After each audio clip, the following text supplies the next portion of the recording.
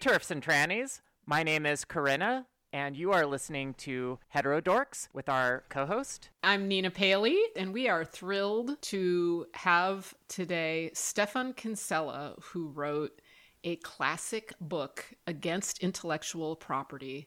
I am hoping that Stefan can help set Corinna straight about copyright.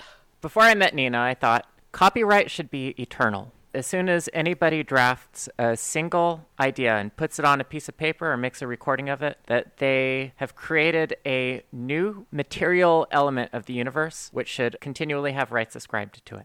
And then after I met Nina, I thought, well, I'm going to tone that down a little bit, and I think a copyright should be the life of the creator plus 100 years. And every time I talk to Nina, it goes down a little bit more. So we're going to see today if that number goes all the way down to zero and I give up my deeply held beliefs in copyright. And I should add that Corinna Corinna identifies as a libertarian. I know, so we should have better luck with her than even with you. You're like a miracle to be right on this issue. Well, I wasn't persuaded by libertarians. I came to it by myself. Right. Yeah, I heard your previous discussions, and Corinna, you seem like you were kind of zooming in the right direction a little bit there. To really explain it, you really have to get at least a little bit into some kind of basics of property theory and Locke, or at least the way I explain it. And then there's the consequential or utilitarian side too, which we can approach it from that direction too, which is most people's approach. So I have listened to the audio version of your book, which it was narrated by a nice English-sounding man, so that was fun. Jock Coates. And I also watched a debate that you had with somebody who had proclaimed himself to be having developed a libertarian concept of copyright. And that was a somewhat contentious debate. I don't know if you know who I'm talking about. And I don't think I've ever had a decent debate because it's either a train wreck, which is kind of fun, but you get nowhere, or it's the other side's just not prepared and they don't have a coherent argument. I've yet to have a coherent debate with anyone. I listened to part of this video that Corinna's talking about. I don't remember the names either, but it seemed pretty incoherent to me. Yeah.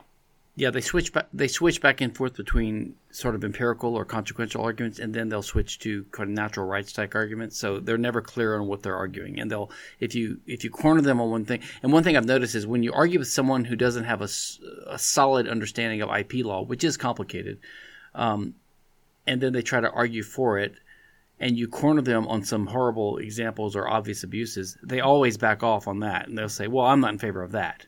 So you start chipping away and you say, well, what the hell are you in favor of? And then they'll say, well, I'm not an expert. I don't know. It's like, well, what are we debating? You know, before we even get into this, I want to say how like a religion copyright is and how similar these arguments are to the arguments people have about identity, particularly gender identity. They get super emotional and break down the same way, and you just, yeah. Can we take a little break? I'm already starting to feel threatened. You're valid, Corinna. Your stupid views on copyright are valid. Well, from a libertarian point of view, it's a similar phenomenon to like when we say we don't believe in government roads and government health care. And the average person, especially outside the U.S., is used to the government doing all that. So they can't even envision a society without that. So to them, it's like attacking, Christ or the church or something sacred to them, because they just can't even envision a world where the government doesn't provide health care. They're so used to it. And the same thing is true with IP. We're so used to patent and copyright and related ideas permeating society. And the more you notice it, it's almost like in The Sixth Sense when the guy says, I see dead people all the time. I see IP everywhere. It like permeates so many things, the identity thing, identity theft, lots of laws. Even like the CIA has these laws that say it's a crime to copy their logo. Now, they don't call it a trademark or a copyright, but it's the same logic, right? Why don't they call it trademark? Why wouldn't trademark protect the CIA's logo? They just have a special, because they want criminal penalties, so they have a special statute for use of that particular mark. It's a national security thing or something. Huh. Well, just for the record, I support government roads and I support single-payer, state-sponsored healthcare. However, I do not support a copyright-style system for any of these, and roads are something that we often talk about when we're talking about copyright and how silly copyright is, because if you want a road, you pay someone to build the road. Correct. You just pay them up front, you build the road, and then you have the road and everybody can use the road. And the copyright model is, you're inspired to make a road, and then you get to demand, you get to keep everybody off that road unless they ask your permission or pay you a royalty every single time, which really doesn't work for roads. Right. So if I am an artist and I want to be paid for my work, and part of that is that I count on, as part of my income stream, royalties, can I do that without copyright? I think you can, but it's probably more difficult without copyright. You absolutely can. Yeah, but maybe you won't get as much or whatever. But you could publish it with someone, and you could make them agree to pay you a percentage of their sales. It's just that they might be undercut later by competitors who copied the book. But you have to realize, so questions are, they're fine, and you can talk about how we would imagine a copyright-free world, but you have to go into it realizing that a question. See, sometimes the questions are put in a loaded way or in a question begging way. Like, they basically are demanding that you satisfy this. So it's like if the libertarian says we're against welfare, and they say, well, what would take care of the poor? We say, well, probably private charity. And they say, can you guarantee that?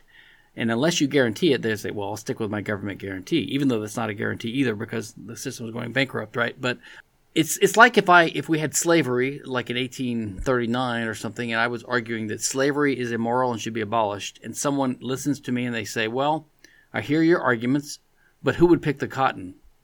Now, either that question is serious or it's disingenuous. Like they're just curious who would pick the cotton. And my answer might be, I don't know. Maybe the cotton wouldn't be picked, or maybe machines, or maybe you'd have to hire people. But usually the question would be more of a rhetorical question, like, well, we can't abolish slavery because no one would pick the cotton, and we need cotton to be picked, and that's our primary goal in society is to have cotton be picked, right? And so the same thing is true with copyright. When people say, well, how am I going to get paid for my work? They're basically sometimes saying that you need to prove to me that your new scheme will make it possible for me to earn a living doing what I want to do. Otherwise, I'm in favor of this law. But to me, the question is the law just, right? It's interesting to imagine what would happen without it. I think everyone, even including artists, would by and large be better off. Most artists don't make a lot of money off the copyright system that exists now. Piracy is possible now, even though there's copyright, just like the drug war. Drugs exist even though there's a drug war, right? So there's millions of pirated sources available right now, even though there is copyright. So anyone trying to make money off of their artistic creations and they rely on copyright, they still have to face competition in the form of piracy. Basically, it's an entrepreneurial question, not a political or a moral one. The question is, how do you make a profit in a world where the type of endeavor you want to engage in, you face competition very easily? Like, it's not as easy for people to compete with you in the brick and mortar world. It takes a while for them to build a similar building or, build a customer base. But in some types of fields of endeavor, if you're just selling a movie or selling a book, those happen to be easy to copy, which means it's easy for someone to compete with you. So you're facing competition that will rush in more quickly than in other fields. But it's still up to the entrepreneur to figure out a business model that works. I'm trying to fit this into my current model.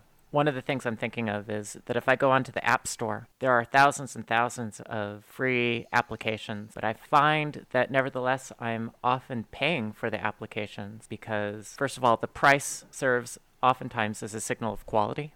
Also, that price often goes towards supporting the creators to continually improve the product. The fact that I can get something for free does not stop me from spending my own money to get something that I think might be better. Well, yeah, no, I think Cory Doctorow, who's kind of a left-leaning civil libertarian type, who's a sci-fi writer, but he's for copyright reform too. He's actually not for abolition. A lot of these guys don't have enough principles to go all the way.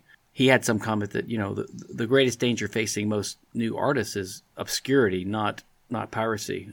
You want to get noticed. A lot of these small musicians hand out their CDs for free at their concerts. They want people to copy them. And then when they get big, they want to make a lot of money. I think the golden age of people making tens of or hundreds of millions of dollars from CD sales was a temporary blip. After the LP age and before the streaming age, about a 30-year period. I think that's gone. Now they get royalties from streaming and from touring and merchandise sales and fans and sometimes Patreon, that kind of thing. But if you want to think about it, there's I would say most types of artistic creation are not compensated now, even though there's a copyright system. So for example, we're doing this podcast. I'm not getting paid. People write on blogs. They do comments. They write blogs. They do podcasts. They don't get paid for that. People write scholarly articles. They don't generally get paid for that. Nonfiction books don't pay that well generally, right? The most lucrative things would be popular novels, right, and movies. And so let's just think about those in a copyright-free world. Imagine movies, number one, movies used to be made for a profit by selling ticket sales at the door, right? And that was their only source of income, like in the 50s, 60s. When technology changed and then they started selling them to cable TV, right, HBO, or network television later on. That was like a secondary stream. And then on airplanes, right, in hotel rooms. And then they started renting VHS tapes out and then DVDs. And now they stream them. So they have all these secondary and tertiary levels of income streams that are on top of the base model, which is just selling tickets for a movie theater. So even if copyright eroded most of those, you would still have the ability to build a theater, play a movie, and sell tickets. And you could make money. And remember, most of the money's made in a month or so. So even if people started pirating it with a low-quality version, it would take a while for them to get the copies and to set up their studios. So you could still make money by making a movie and selling tickets, if nothing else, right? So movies could make money. If you're a novelist, so imagine the Harry Potter, J.K. Rowling case of Harry Potter. So she was some kind of welfare-type mom riding the subway, working menial jobs, and writing this story, their passion project, on the train. I think that's roughly the story. She sold it. She finally found a publisher, and it was a hit, right? Now imagine she was a no-name, and she had done Harry Potter in her spare time, and she just self-published it on CreateSpace on Amazon, sold it for $2.99 a copy or something like that, and she acquired soon tens of millions of fans, right? So now she's got tens of millions of fans, and maybe her revenue drops off right away because piracy kicks in. Okay, maybe. Well, then she thinks, I've got 6 other novels in my head. So she writes novel number 2, and she does a GoFundMe or an Indiegogo thing, and she says, as soon as I get 1 million of my fans to give me $5, I'll release this book. So she has $5 million. Okay, that's not chump change. So that's fine. Then you can see how she could pyramid that for the next 6 and make, we're getting $50 million, $100 million range, right? And then merchandise and all this, and speaking tours and all this. And then let's say there's a movie company that wants to make a movie. Well, there could be 3 or 4 going on at the same time because they don't need her permission because there's no derivative works protection, there's no copyright. So you could have unauthorized movies made of it and they could make money. But one of them might say, listen, if we get J.K. Rowling's feedback and endorsement on this movie, her fans will think of this as the authentic version, and we'll draw more of them to go see the movie in the theaters, and we'll make more money. So we'll hire her as a consultant to endorse the film and pay her, 5% of the box office. So now the movie makes $500 million, and she gets another 100 million.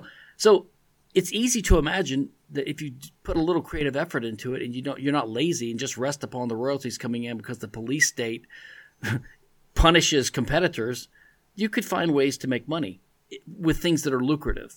I still don't think it's going to help make poets make money, but they don't make money now. Yeah, most artists don't make money in the copyright regime. And I just want to say that I didn't start questioning copyright because I comprehended it was immoral. That came later. I questioned it because it just was dysfunctional. It restricted your artistic freedom, right? To choose the songs you wanted. Right. I mean, it was harming me as an artist, and people kept telling me it was protecting me as an artist. And I just believed it protected me, right? Because that's what everybody said, and that was the religion. But when I actually sat down and looked at it, because it was harming me, then I realized it wasn't protecting me at all. It was keeping me my belief in it was keeping my work obscure. Oh, I do want to say that with these ways that films can make money, I experienced all of that with my free release of Sita Sings the Blues. I didn't know I was going to make money. I knew that I wanted to free it, but because I was working with questioncopyright.org and Carl Fogel had ideas, we set it up as a model of alternate ways, just ways you can make money without copyright. And I made more money freeing that movie than I had ever made with my copyrighted work. So it's certainly possible.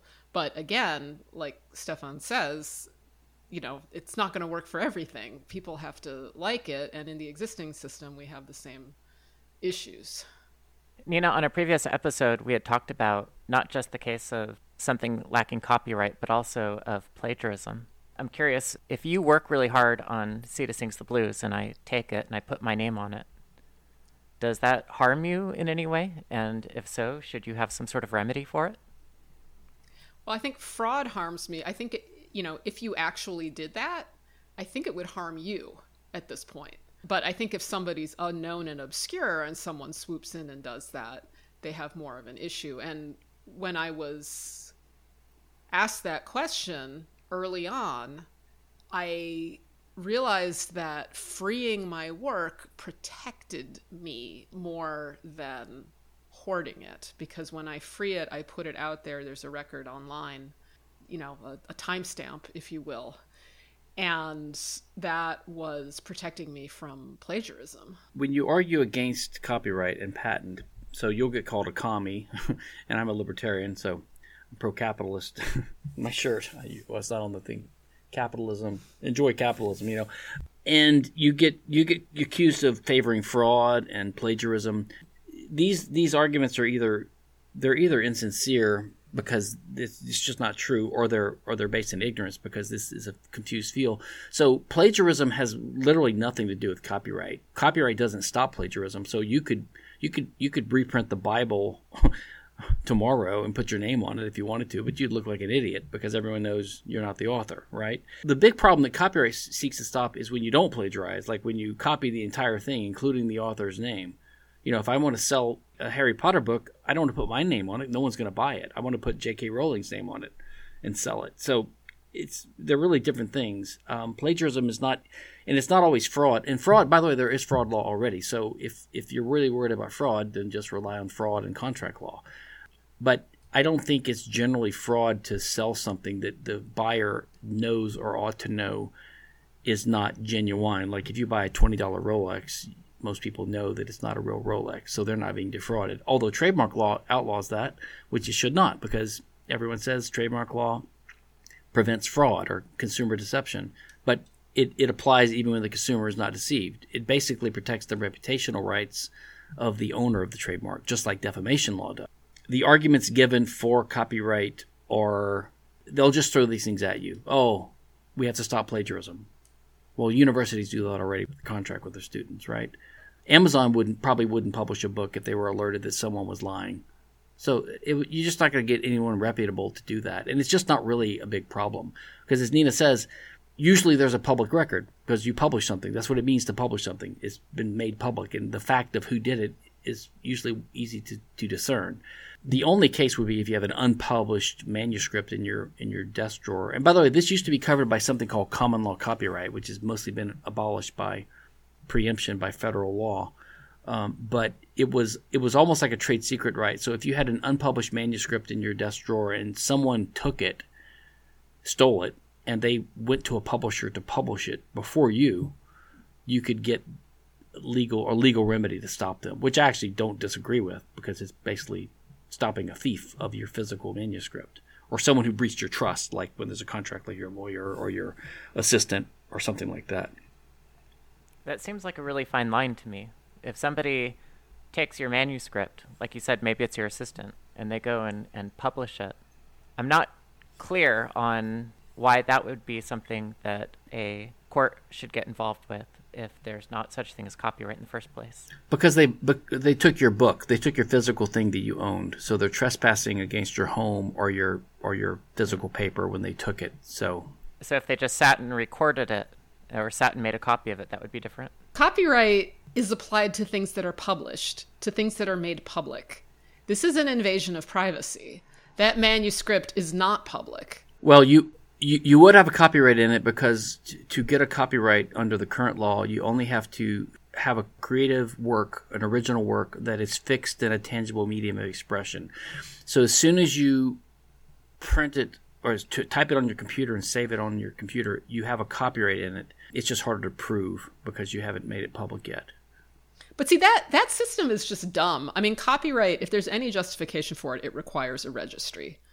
And copyright did require a registry. This is why you were talking about common law copyright as opposed to copyright, which historically required a registry. So this manuscript had not been this hypothetical manuscript had not been published. It could not have been registered yet. So this common law copyright was, I guess, what people invoked in order to protect the author from invasion of privacy. Well, so the common law copyright was really narrow, like we said. The modern copyright system, it was always statutory, but it was never as bad as it is now. Carl Fogel has that great talk, right, and a great article on the surprising history of copyright. Yeah. Copyright, and it really arose with the practice of the church and the state controlling who could print books by controlling the scribes before the printing press. And then when the printing press threatened to let people publish things without government permission, they gave a monopoly on it to the Stationers Company for about 130, 40 years. And when that was about to expire, they didn't know what to do. So the publishers lobbied, and the authors at the time, the authors were basically subject to the whims of the publishers and the government approval of what could be published. And the authors wanted to free their own works. And so they lobbied for Parliament to pass the Statute of Anne in 1709, which gave them a copyright. But they didn't want a copyright so they could stop people from publishing their stuff. They wanted it so they could be the ones to authorize their work to be published so that it could get out there. And then that morphed into the copyright system we have with the Constitution in 1790 or so. And in that system, we call it the Founders Copyright. It was about 14 years, renewable once. And you had to actively renew it, and you had to actively register it, and you had to put a copyright notice on it. And it only covered maps and charts and writings. That's it. I don't think it covered paintings even. Certainly didn't cover recorded work, because there was no recorded music or film. There's no photography. It didn't cover that. It didn't cover software. None of that existed. It only covered basically books and articles and magazines and charts. It metastasized over time. And in the 80s, we finally joined the Berne Convention, which requires everyone who's a member to abolish formalities. The formalities would be the requirement to put a copyright notice on there and to register it. And also there was not statutory damages. The damages you could get were consequential, which means if someone copied your work, you had to prove that they had actually damaged you financially. And you would get, I think that's still unjust, but at least it was a reasonable number, like something not insane. But now with statutory damages, it's up to $150,000 per infringing act. So it can be literally hundreds of millions or billions of dollars. In fact, there's a study by John Tehranian called We're All Copyright Criminals Now, which says the average American, just by sending emails to each other, cutting and pasting things on the internet, making a book report for school, all these things, because of the way statutory damages work, we're all liable for up to $4.5 billion of damages a year each. Multiply that times 350 million Americans, and it's more money than exists in the universe. It's crazy. And everyone says that's absurd. I'm like, yeah, it is absurd. That's the problem with copyright. If we could go back to the founder's copyright, where, what did you say that it was? 14 years. Would that be, if we could go back to that point, would that be acceptable to you? If we could get there, would that be enough of a change from where we are now that you would say that's good enough? No, because especially in this age, ideas are quick and the internet is fast. And so 14 years is still a lifetime. Plus it would be 28. Everyone would renew it. It'd be better, but it'd be horrible still. For freedom of the press, and the government censored books, and they freed 90% of the books that they're censoring now, but they still censored books A, B, and C. It would still be totally immoral and unacceptable, and it would harm. Look, copyright. I think patents harm the world more than copyright does, but I'm on the fence about it because copyright lasts longer, and it distorts culture and it restricts the freedom of speech and the freedom of artistic expression and freedom of the press. It also threatens internet freedom because websites are taken down all the time. There's like 1 million YouTube videos taken down a day by robots making threats and YouTube responding to it because they have to under the DMCA, Digital Millennium Copyright Act to maintain their immunity from third-party liability. So they have to do that. And plus there's criminal penalties. People have gone to federal prison. Aaron Swartz, this young guy that helped invent RSS, which we're using right now, committed suicide because he was facing decades in federal prison. He was like 24, 27, because he downloaded copies of some academic articles to his computer, violating all kinds of federal laws. Now, patents are not a criminal penalty, I think, and they only last about 17 years, but I think they impede innovation, which impoverishes the whole human race. Who knows where we would be right now without patents slowing down technological progress, because that's what keeps us rich and growing richer in the face of an ever-growing government tax and regulatory burden. So we're lucky the free market is strong enough to keep us living despite every effort the government is making to kill us. But it's only technological innovation and technology that allows us to survive and keep growing. So patents, I think, are actually worse. If I could only abolish one, it would probably be patents. They're the two biggest ones. The others are trade secret and trademark and defamation law and boat hull designs and semiconductor mass work protection. And now these moral rights and database rights in Europe and these things like newspaper headlines you have to, and hyperlink art rights where you have to pay a little fee if you have a hyperlink or a newspaper headline on your site that takes you to their newspaper, which is just stupid. So you have all these rights going out of control. There's probably fashion rights coming. There's rights always being lobbied for by the industries that are kind of left out. You bring up something really interesting. The newspapers are complaining that Facebook and Google are stealing all of their profitability from them. And I think in Australia there is a law that is requiring Facebook and Google to even pay a fee to the newspaper companies in order to redisplay their content. Do you think that the news companies maybe have a valid complaint that without having the ability to sell advertising for their content, that they just won't be able to stay around and provide that vital service? I think the internet itself is making it harder for traditional news media to survive. They're having to scramble to find ways to survive. I don't think it's because of lack of copyright law. We have copyright law now. I don't think they have a complaint. I think in these cases, they're generally helped by like Drudge Report, links people to their newspaper. It doesn't hurt them at all. It gets them notoriety and takes people there, and then they can do with them what they want. I don't think they're stealing their revenue. So the complaint you normally hear is this kind of weird complaint, which is fueled by this implicit assumption of IP, which runs through society. You'll have a license, the Creative Commons license, and people will often do CC, BY, NC, and D, which means attribution, which is BY. You have to say who it's by, which I don't think like Nina and I have a problem with. Although I use CC0 when I can, and I think Nina uses copy heart, do you call it? Well, copy heart's not a license, it's just a mark. But CC0 for the Creative Commons ones, it's usually CC0. If I want to be really controlling, I'll use share alike. Well, and I hate share alike even worse than the others because it's this kind of lefty idea to try to control other people, try to make them use your license. But it's kind of annoying. It's like nudge. But it's very annoying, and that's why if I have these, if I relapse into the need to control, share alike does it for me. I sympathize with it. There are different types of licenses you can do, and so that's SA, share alike. It's Creative Commons license, but there's versions of it with software like GNU and MIT license and all these. It means that someone can use your work without your permission as long as they put your name on it, which is the BY part, and as long as they, like whatever derivative work they mix it with and they create a new copyright that's in their name, they have to put the same license on that. And they have to bind whoever uses their work to do the same thing. So you're trying to force everyone to use your system, which is sort of trying to force them to open their stuff up, which I appreciate, I sympathize with. But the NC part is, so you can use this as long as it's not for commercial work use.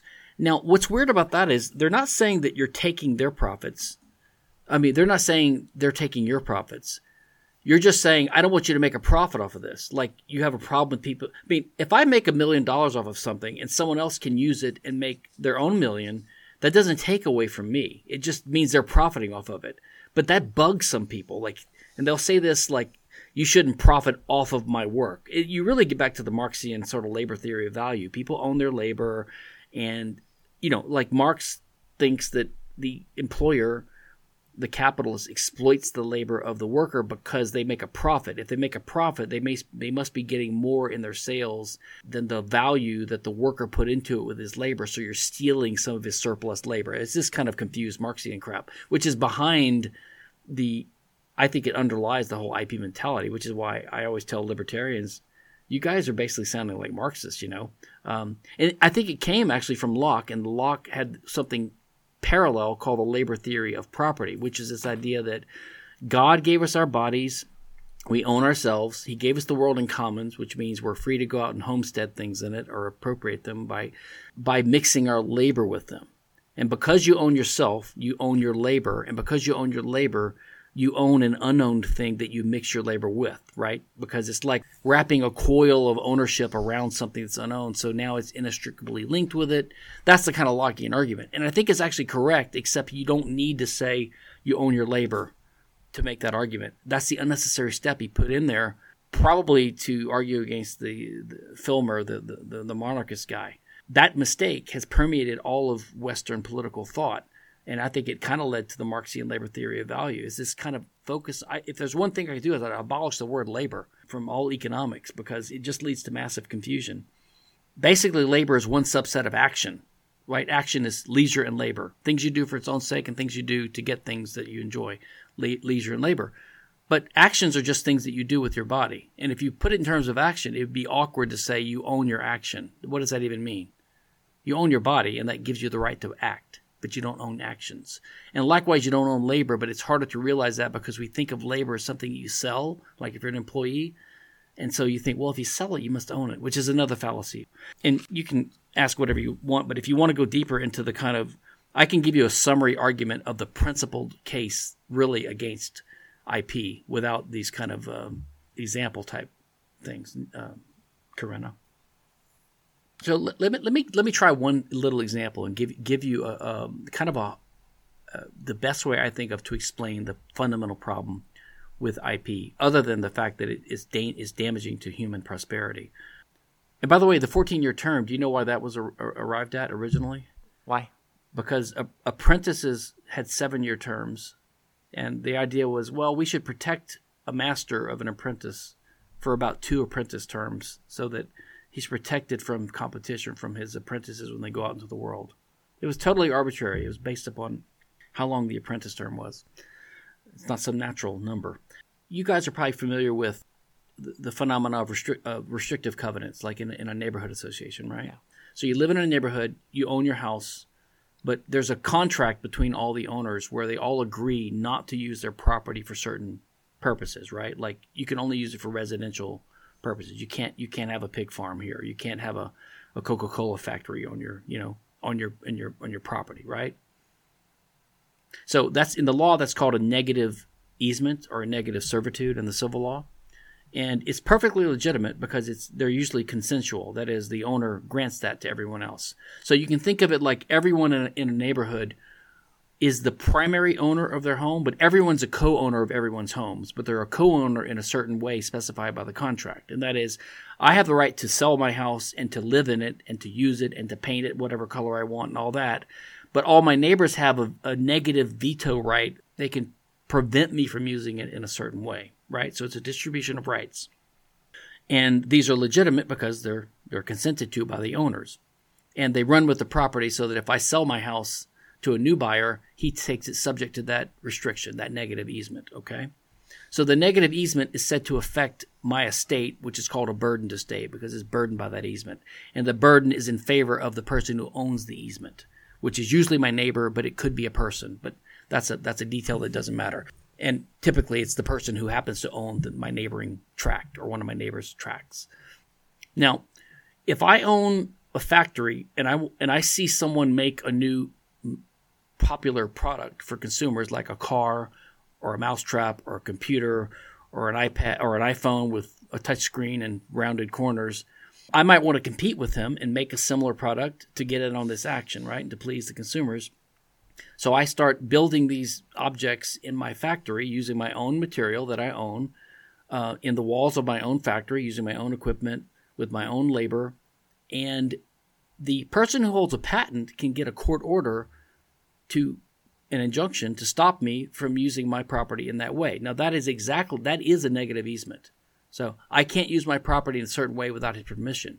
Now, in the law, the only time someone's justified in preventing me from using my property in a way I see fit, when we don't have a restrictive covenant between us or a negative easement that we've agreed to, is if I'm using my property in a way that violates the borders of their property. Like if I'm polluting and it goes onto their property, that's called a nuisance, or making very loud noise.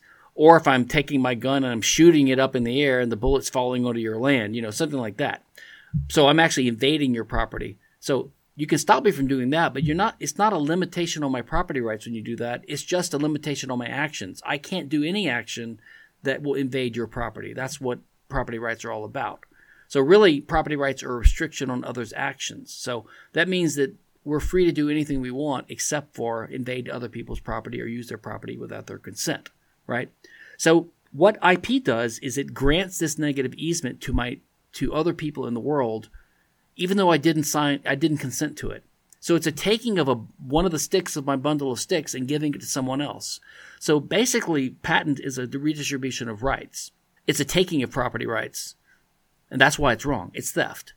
And copyright's exactly the same. If I have a printing press and I want to print a book given a pattern that's publicly known, then I'm prevented from doing that by the actions of copyright law. Again, it's another negative easement or negative servitude granted by the government to someone else without my consent. So Rothbard would characterize this as triangular intervention, like the states C and the states telling A, taking something from A and giving it to B.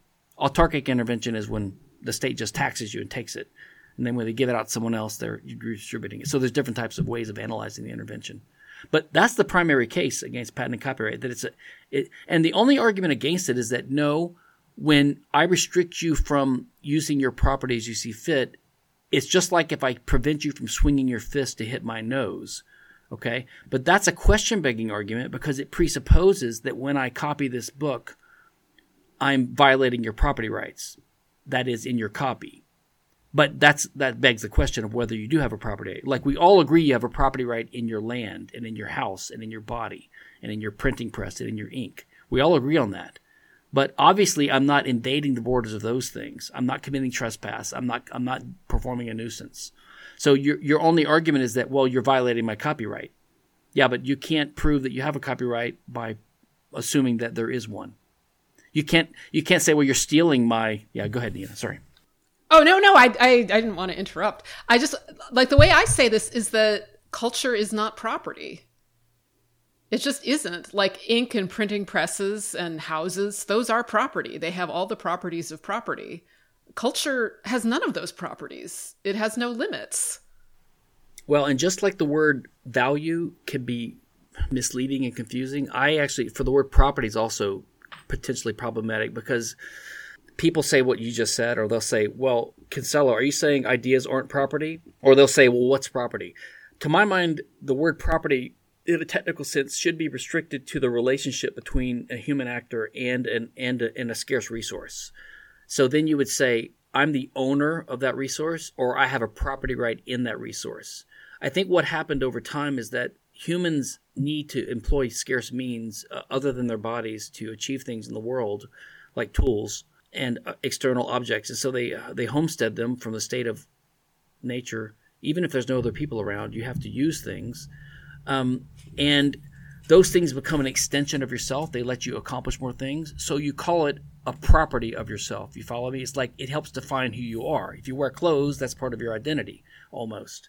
And so I think the word property, if we just used another word like characteristic, like it's a feature or it's a characteristic of you, it would be harder to say ideas aren't characteristic, but because we've slipped into using property as a synonym for the resource that you have a property right in, people get confused because they think you have to have a whole theory about what's property and what's not property.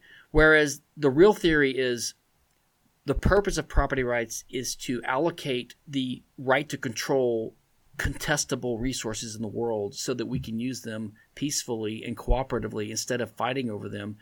for the types of things over which there could be fights and disputes, contestable things, which is called scarce or rivalrous resources. Rivalrous, right? Rivalrous. Yeah, so like property, for me, like a bare minimum for something to be property is that it be rivalrous. Correct. I agree completely. It's the culture's the opposite of that. It's not just non-rivalrous, it's anti-rivalrous. So when you argue this way, people say, well, you're anti-intellect because you don't value it. But, of course, we value many things in the world and in life that we don't think are subject to property rights. We value love and we value peacefulness and, a nice sunset, lots of things. If you getting back to Mises, he breaks human action down into a very simple framework. He calls it praxeology, the logic of action. But he basically says, listen, every time you act, you're trying to achieve some end goal, and you have to use some kind of scarce or rivalrous means to do it. But your action is always guided by knowledge. Okay, so there's two fundamental components to successful action. You have to have the availability of some resource to use, a tool, a means, and you have to have knowledge that tells you what to do. The first thing is subject to conflict and rivalry, so we need property rights so we can use them peacefully and cooperatively. But ideas and knowledge are like the plasma of the culture that we're born into, and we all benefit from having inherited all these ideas built up over the generations, and everyone contributes to them all the time. And those are like a free commons because they are infinitely copyable, and everyone can use and employ them. So 1 million people at once can watch the same movie or can use the same recipe to make a cake or to build or to make a metal alloy, but they don't conflict with each other. So you don't need property rights. Property rights make no sense in the realm of non-scarce things. You commie. I am a commie. I think I'm starting to get it a little bit. Let me test my knowledge a little bit. Part of the way that our market is shaped right now is on the basis of the existence of copyright.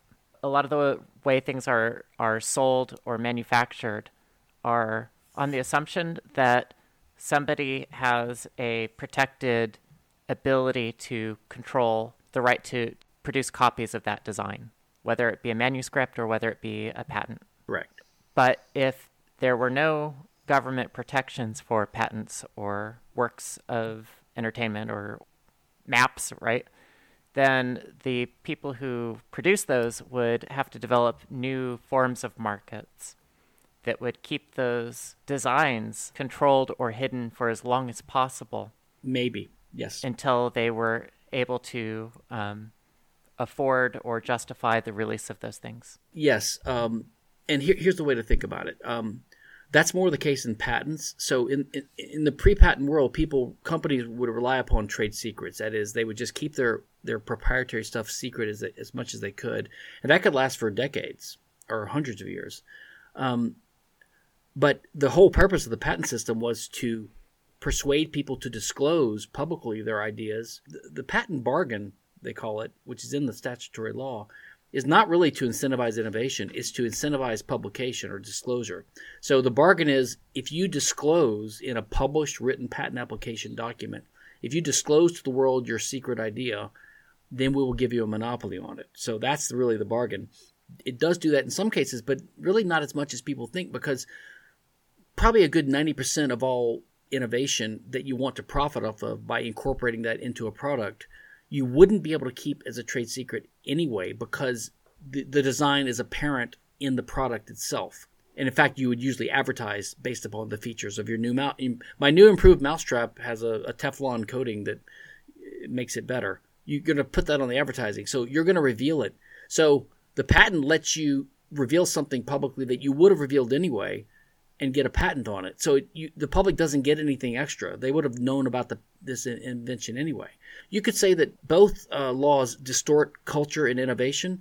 And if you remove those laws, then the distortion will go away, which means things will change. You can't say that no one will suffer by getting rid of these laws, because if no one suffered, there'd be no lobby for it. There are three big industries that benefit from it. That is the pharmaceutical industry for patents, and Hollywood and the music industry for copyright. And that's in America. I think the whole world is shackled by these horrible laws, basically for the benefit of those three American industries.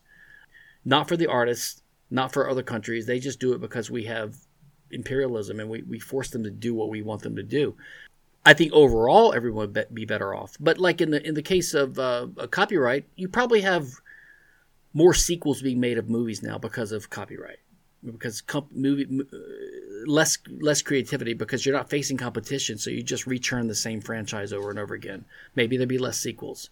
In the field of patents, you might have more research being done for practical gizmos now because you can get a patent on that, but you can't get a patent on laws of nature and abstract things like laws of physics or mathematical algorithms.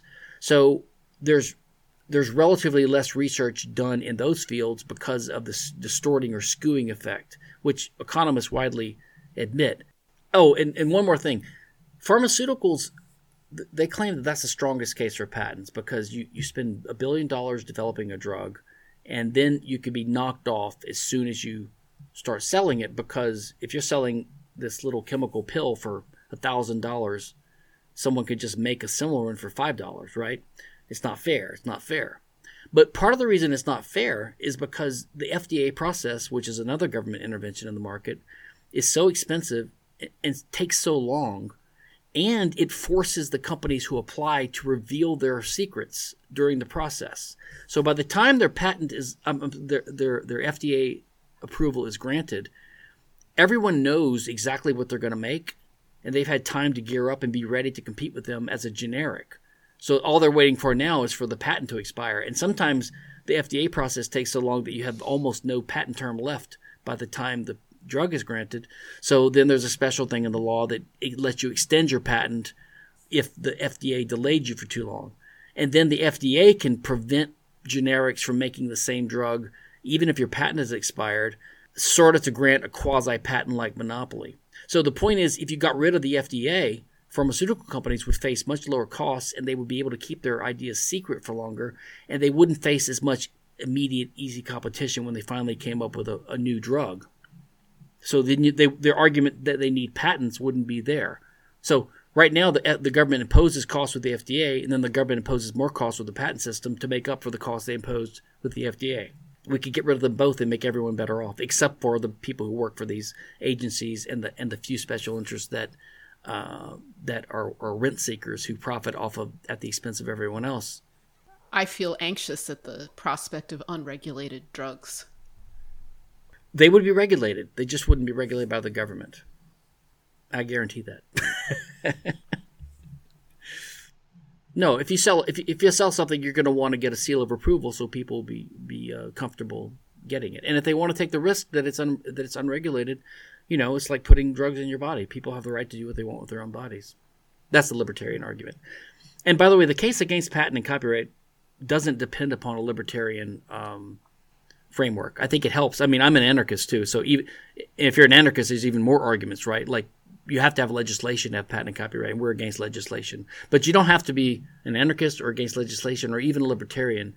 In fact, most people's arguments for patent and copyright are just utilitarian. And even if you just have that argument, you can debunk that by just showing that they've never met their burden of proof. In 200 years, they've never come up with any conclusive study or report showing that patents and copyrights benefit society more than they cost. In fact, most of the studies that are not inconclusive conclude the other way. They conclude that it looks like the patent system impedes innovation overall and makes us poorer, and we should get rid of it or greatly liberalize the system. And there's historical evidence for the absence of copyright in Germany, right? I don't remember the years in Germany that Germany didn't really have strong copyright, but there was this explosion of books. Correct. Explosion of creativity. And there's similar examples. My book was against intellectual property, but Boldrin and Levine, these two non-libertarian Chicago-type economists, they wrote a book studying patents and copyright called Against Intellectual Monopoly. They went into it trying to explain, how we should tweak the system, what's good about it, what's bad about it, but they concluded that they should both be abolished. So they're on our side now.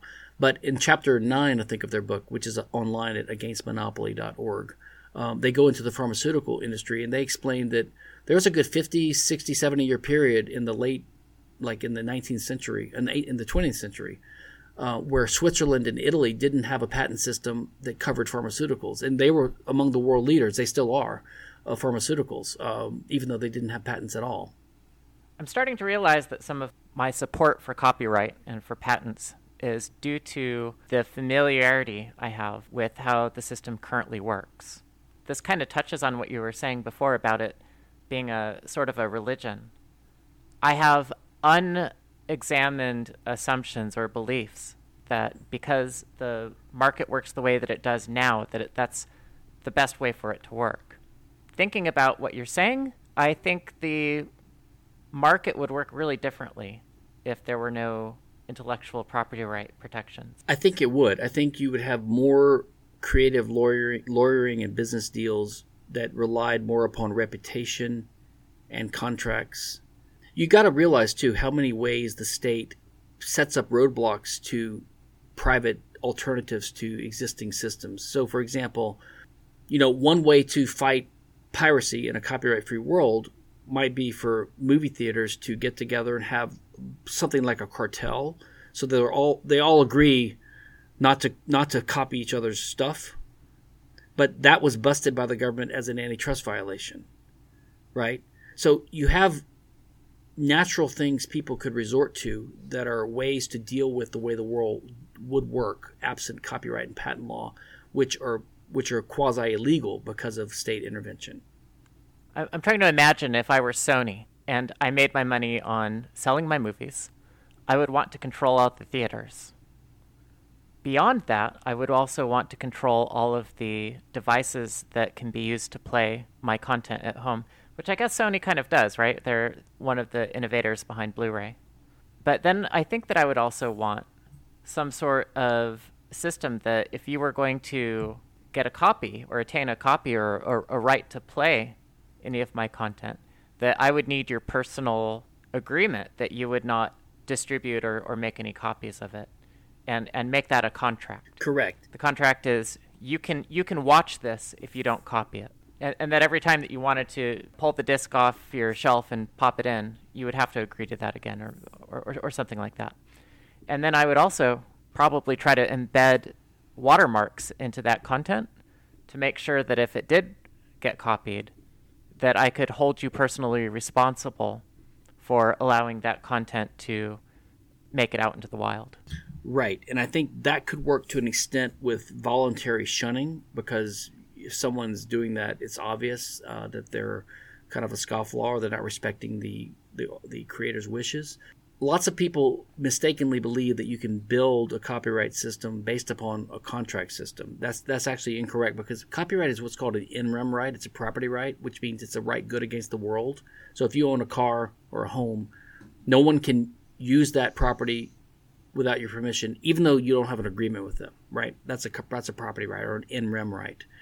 Contracts are laws between the parties only. It's called in personam, and simply legally impossible to build an in rem system from a contract system. Now, you could have a contract regime that's widely respected that has some features of copyright. The problem with that, I believe, as a business matter, is that I just don't think they're practical, because suppose there's no copyright and Amazon, some author self-publishes a book, or a publisher sends a book to Amazon and they want to sell it on Kindles and on print on demand through CreateSpace. And they're worried about being knocked off, so they insist that Amazon make every customer sign this contract before buying the book, right? Or a movie, something like that. So I buy a book for $10. I'm paying them money for their book when I don't have to, because I can go pirate it, right? So there's millions of people pirating it. I'm one of the few people who's going to pay them $10 for their service of the convenient delivery of their book, right? And now they're going to make me sign a contract, which is a little bit risky. So it's adding another cost onto me. The contract can say one of two things. It can say, if you copy this and we catch you, you owe us some money, some damages, right? Now, either it's $10 or it's $1 million. Now, no one's going to sign a contract saying I got to pay you $1 million, because fuck it, I'm not going to pay you $10 and then put my whole livelihood on the line if you someday accuse me of learning from the book I bought from you and reusing it in the way you don't like. No one would do that. You're imposing too high of a cost on your customer. This is my prediction, my opinion. I don't know if I'm right. If someone wants to do it and they get away with it, that's fine. But I don't think you can get away with it. So you'd have to have a nominal penalty. Like, you've got to refund the price of you've got to pay twice the price of the book or something, $10, $20, $100. But nothing crazy, because no one's going to sign something crazy. So if it's a small fee, you're going to get someone who's going to just do it. They're going to pay the fee and they're going to publish it online. Like, fine, I'm going to release this book into the internet, and I'm going to pay the $100 fine, and now it's too late. I just don't think it can work. And in fact, if you look at what happens in reality, like I'm a member of some private sites, like Tom Woods, he's a libertarian writer. He has some kind of programs. You pay a little fee and you get access to a paywall system and you can download the videos and all that. I could be an asshole and I could copy them and put them on the internet tomorrow. It wouldn't really hurt him because people buy the convenience of going to the site and having it on available streaming. No one wants to put everything in the world on a peta-drive anymore, right, or a thumb drive. You want access to it. But I would be an asshole, and I'm a friend of his, and everyone in the community would be like, why are you doing this? Why do you want to hurt the business model of the guy that you are trying to promote and help by being part of the community? It's just not a problem. It never happens. I have never seen it happen. Now, as things get larger and more impersonal, and there's some mega corporation and has 10 million customers, yeah, there's no loyalty left there anymore. It's not a high-trust society, It's not Norway, it's America. So some business models would be harder and harder to do. But I think the contract model can only go so far. The biggest use of contract would probably be with non-disclosure agreements between your people that are helping you or with your employees, like keeping your trade secrets. Are you persuaded yet, Corinna? I'm thinking, so if I were Apple, I would start making my devices to make it as difficult as possible to repair them. Well, actually, Apple already does that. I'd make it even harder, right? I would try to make sure that no device went out without all of those chips being booby-trapped, so that if you try to open up the device, smoke comes out so that you can't copy the device. But that's almost like imposing a cost on your customers, sort of like the contract, because if a competitor just makes a knockoff and they say, hey, we're just like the iPhone, but ours are easy to tinker with, and they're cheaper on top of it, lots of Apple customers will say, screw it, I'm going to buy that. So Apple is limited by market pressure from being too much of a jerk about it, I think. They are, but if they had something that they wanted to protect, they would go to extra means to protect it. And it wouldn't affect most customers. Correct. It wouldn't affect most consumers. Correct. The intent is to foil the competitor, not the consumer. But right now, companies can rely upon copyright. So, for example, I think there's some cases like some of the tractor manufacturers, and this is coming with cars, because they have so much software built into them. They don't want you to repair your things on your own. They want you to go to their licensed dealership and they can collect the rent that way. They're enforcing copyright. They're saying you're a copyright infringer if you hack your own device and are able to repair it yourself or have someone you hire to repair it. Like if I pay someone to fix my John Deere tractor, it's actually a criminal copyright infringement violation. They don't have to rely upon clever tricks to make it harder. They just rely upon criminal penalties from the state because of copyright. That's what they do now. Yes. But if they didn't have that to fall back on, they would come up with other tricks. Probably, yes. But they probably wouldn't booby-trap the tractors so that they'd explode, because it would be hard for them to sell Correct. tractors. No, they probably wouldn't go that far. And also standardization would be more of a thing, because right now you have all these proprietary cables and dongles. Apple has Lightning cable and all these things, and it's a nightmare, and it's inefficient economically, right? Sometimes specialization makes sense if it naturally arises on the market, but generally we want our trains to have the same width railways, right, which traces back to the Roman times, the length of a chariot or whatever. And we want our roads to have similar standards. And it'd be nice if our phones are on the same network and can talk to each other, and all internet websites have the same protocol so that they can communicate with each other and that they're intercompatible. You're sounding like a commie again.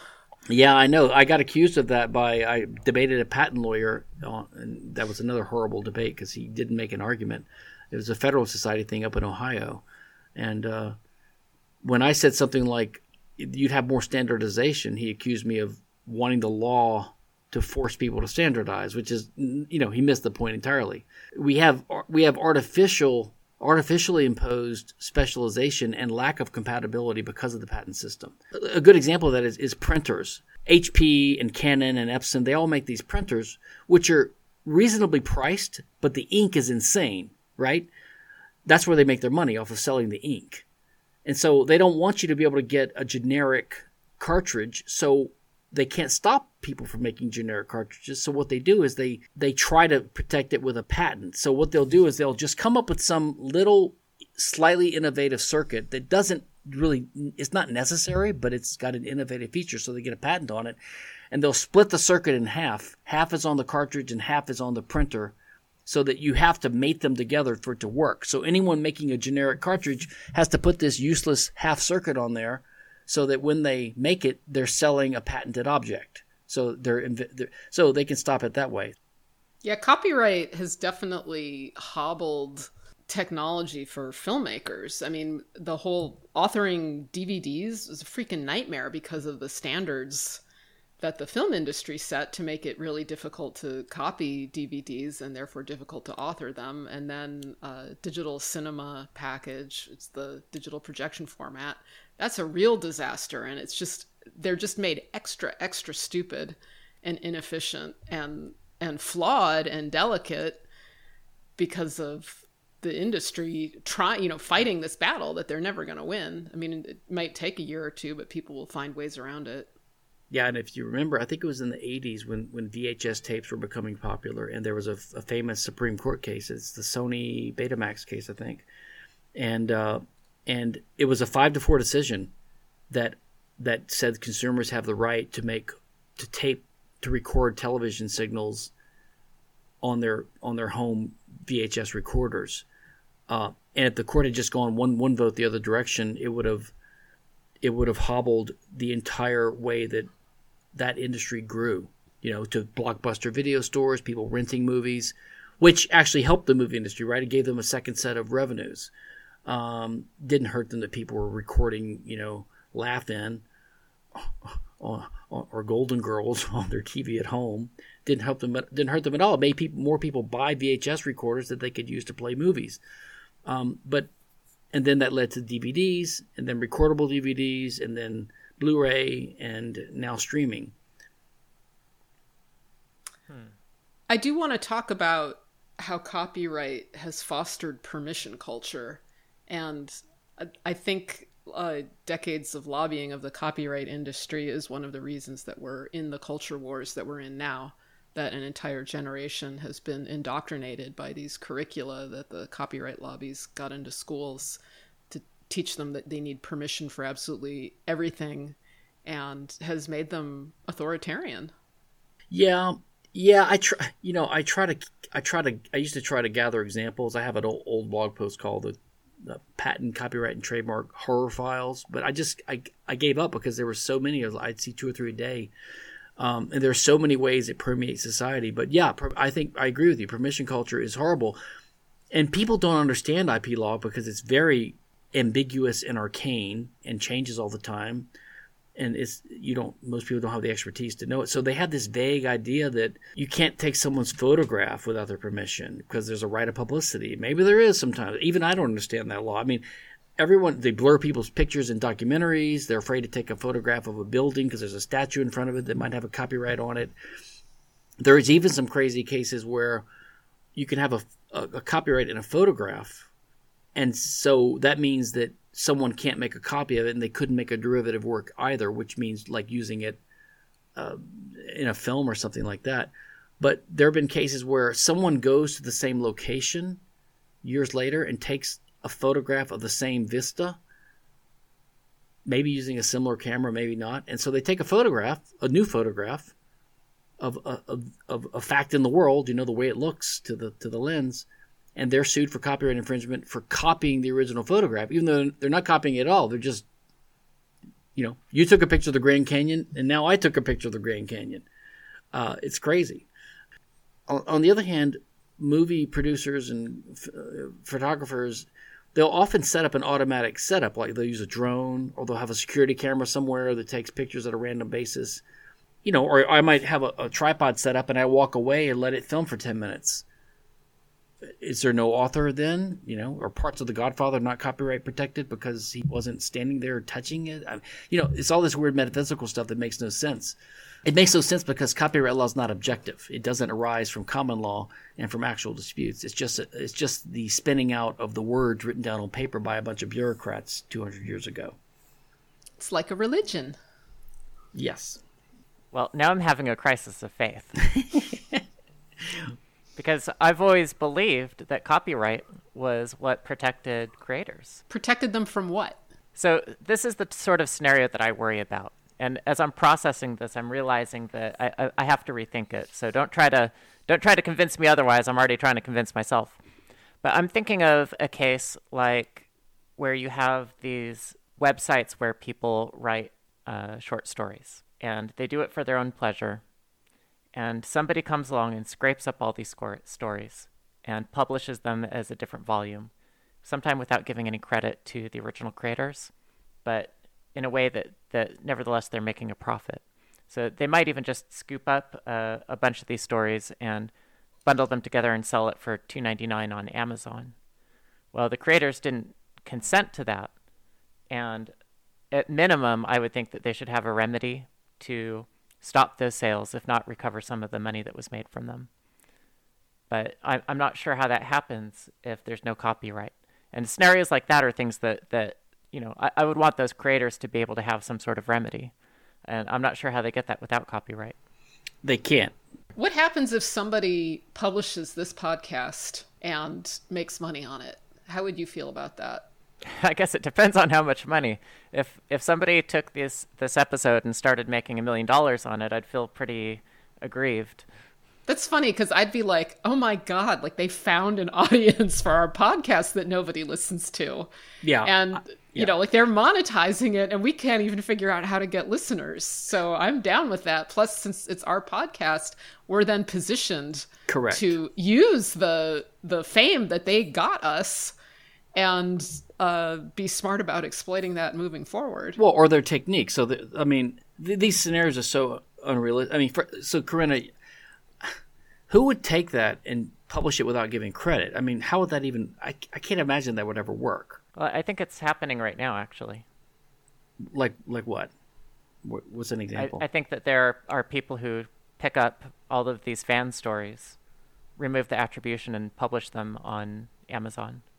I think that's actually happening. Well, then certainly there would be a record of the original publication because it's online, and someone could easily show that I wouldn't buy a book from someone who put their name on something someone else wrote because I wouldn't trust what other changes they might have made, right? I think the big danger is you just put their name on it. But if it's so easy to take these little snippets and do a book out of it and make a lot of money, in most cases the author's going to do that themselves. I mean, if I've got a bunch of little things that I can easily put together and sell as a $2.99 book on Amazon and make some money, why wouldn't I do it? And if they do it and I see, oh, now I'm going to do that with my next series of stories, it wouldn't last that long. People always tell me, hey, Kinsella, how would you feel if I took your Against IP book and slapped my name on it and make $1 million? I'm like, I guess I'd feel surprised. What the hell? You can't make money on a libertarian nonfiction intellectual property theory book. It doesn't sell that well, buddy.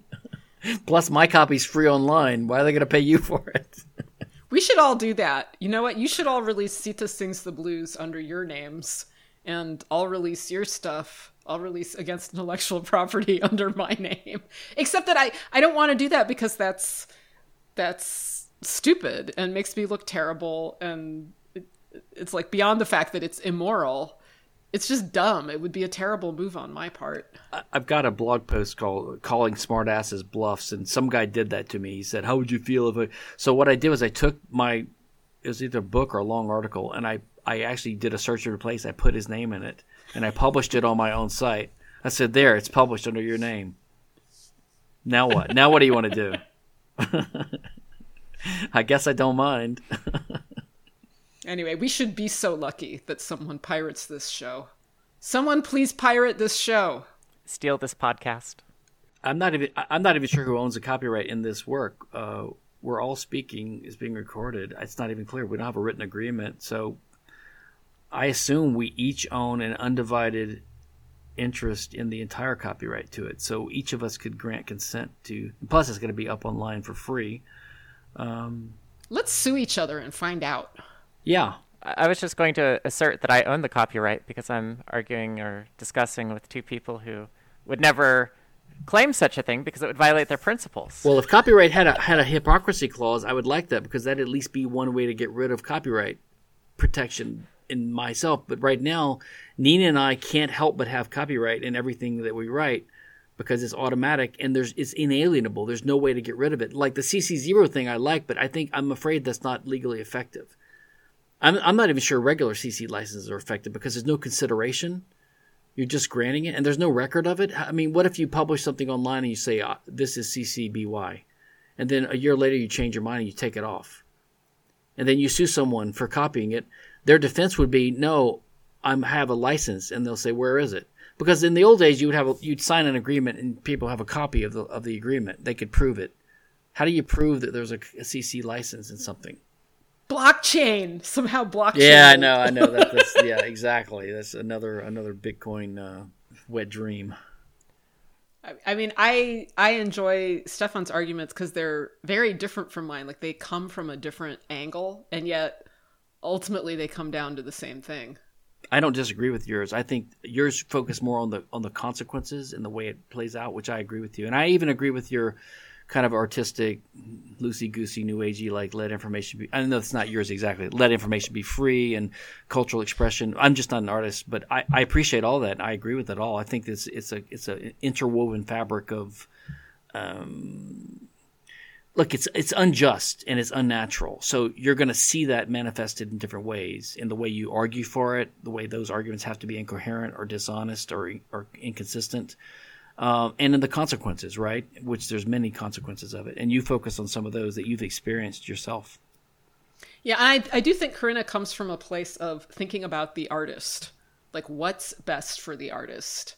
And as an artist, I believe that copyright is extremely harmful to artists, like probably more harmful to artists than anybody else because it puts such a restriction on the work that we can make. Well, think about why Prince, for years, had the word slave carved into the beard on his cheek. Remember that? Because he was protesting the utter control his label had over him, which he wanted to get out of, but he couldn't because he had signed these agreements which were part of copyright laws. I mean, the whole system was built up on copyright. The whole publisher, author, writer, artist system is a legacy of the original system of state monopolization, state monopoly grant to the stationer's company, followed by the Statute of Anne, and the copyright system, which has kept these gatekeepers in power up until basically 10 years ago, right? With self-publishing, self-printing, technology, the internet, all this stuff. The other thing to keep in mind is copyright is basically unenforceable now because of piracy and encryption and the internet. And I believe patents will soon suffer that fate to some degree if and when 3D printing becomes more viable, right? When you can print your own car or iPhone without permission because you can get the file sent to you by encryption secretly over the internet, and you can plug that file into your 3D printer in your neighborhood basement, whoever has one, you can circumvent patent law too. So technology is allowing us to circumvent these laws, unlike in lots, because they're ideas, right? Because they're idea related, and technology is really helping have a form of revolution with communication and transmission of ideas. It's not so useful for the drug war, but it's useful for these types of laws. But with the laws, what that means is an increase in surveillance, like what happened with copy shops and even cake shops, right? Correct. Like a cake. So that is also one of the consequences of copyright is the boost of the surveillance state. And the harder it becomes to enforce it because of piracy, then what they do is they make the penalties worse. So it falls rarely on people, but the people it falls on very disproportionately. I did want to briefly mention the difference between laws and norms.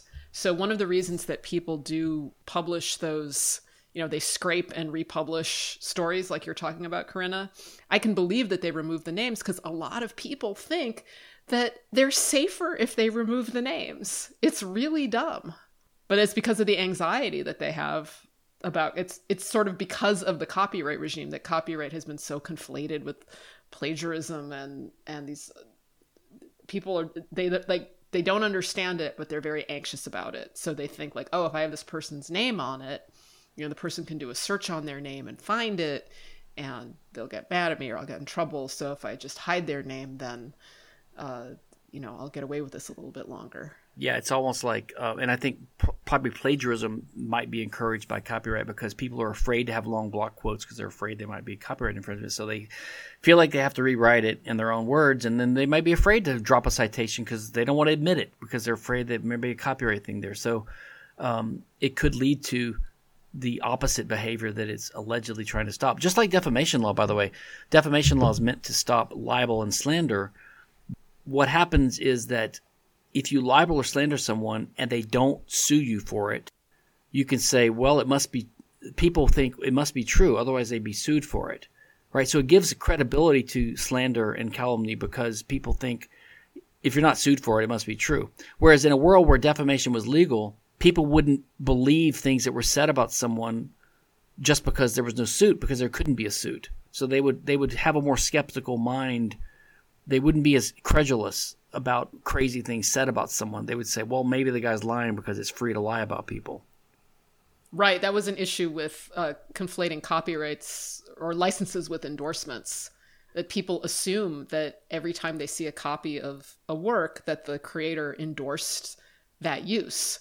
And with Sita Sings the Blues, I tried to make it really clear that, like, no, anybody can reuse this, including people I disagree with mightily.